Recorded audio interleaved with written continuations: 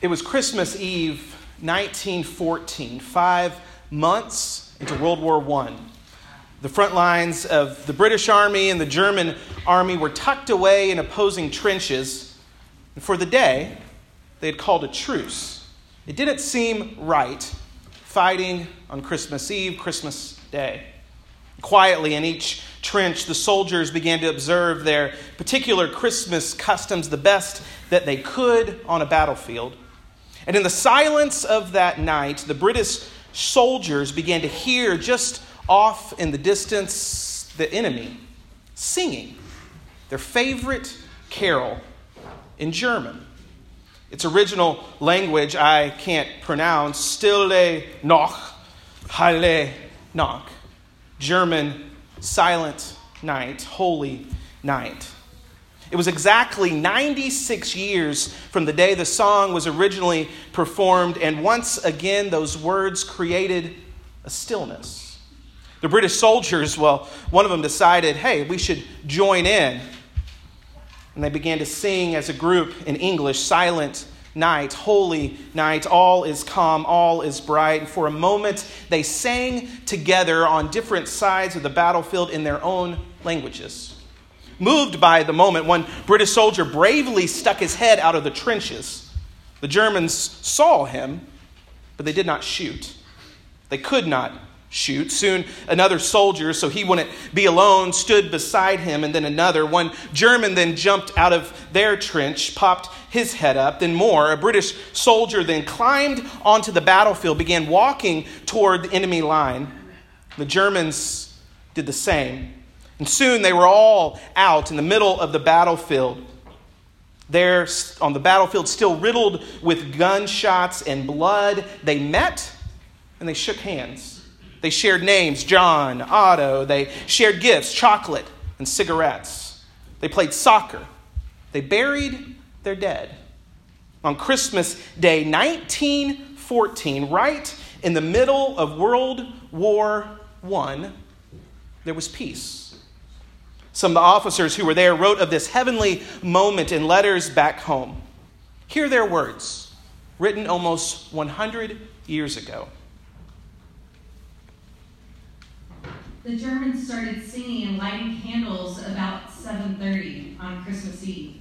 And one of them challenged any one of us to go across for a bottle of wine. One of our fellows accepted the challenge and took a big cake to exchange. We came from our households and saw the English advancing toward us and waving cigarette boxes, handkerchiefs, and towels. They did not have rifles with them, and there we know it could only be a greeting and that it was all right. We had a church service and sang hymns. We met the Germans midway between the trenches and wished each other a Merry Christmas. We exchanged buttons, badges, caps, and we all sang songs. They gave us cigars and cigarettes and coffee, and they told us they didn't want to fight, but had to. Some could speak English as well as we could, and some worked in Manchester. The Germans, very nice chaps who were awfully sick of the war. We were able to move about the whole of Christmas Day with absolute freedom. It was a day of peace in war. It was only a pity that it was not a decisive peace. A German soldier said to me today, Christmas Day, nice, tomorrow we shoot. As he left me, he held his hand out, and I accepted it and said, farewell, comrade. With that, we parted. I admit, until I read those words from actual letters written by those who were there, I thought this story was probably fictional, an apocryphal story that was good and maybe even true, just not fact. But it did happen. For a moment, peace, heavenly peace. And then we shoot. The war continued for almost 4 years after that moment, finally ending exactly 100 years ago, on November 11th, in the truce we mentioned this year on Veterans Day. Every Advent we feel this tension between already but not yet. The tension between has and is, between Christ has come and Christ is coming. Advent is a season of waiting, but it's also a season of celebrating. We celebrate God coming into the world, yet here we are singing, praying, lighting candles, waiting for God to come. Our songs are joy to the world. The Lord is come, and O come, Emmanuel. We say peace has come into this world, and yet here we are, waiting. Yet as we wait, look all around. There are glimpses of peace, rays of peace light peeking through the darkness, heavenly peace dawning in our world. It shined in that Austrian church 200 years ago when that church first sang the beloved hymn. It shined onto the battlefield 104 years ago. It shined in Bethlehem on that holy night, and still, if we look, we can still see it shine today. When enemies come together, heavenly peace shines. When broken hearts are mended, heavenly peace shines. When people find new way after loss, after grief, breakups, hard times, heavenly peace shines. When the church goes out into the world, serves, fights for justice, loves others as God would love all of us, heavenly peace shines. In 1,000 places, in 1,000 ways, right here and right now, heavenly peace is shining. Thousands of years before Christ was born, the prophet Isaiah spoke of this heavenly peace. Though the prophet wouldn't have the language or the understanding of who Jesus would be and what all that could mean for the world, his prophetic vision painted by the prophet has inspired Christians to see in these ancient words a picture of Christ coming into the world. We read these words earlier. Here again, the prophet's ancient vision of heavenly peace.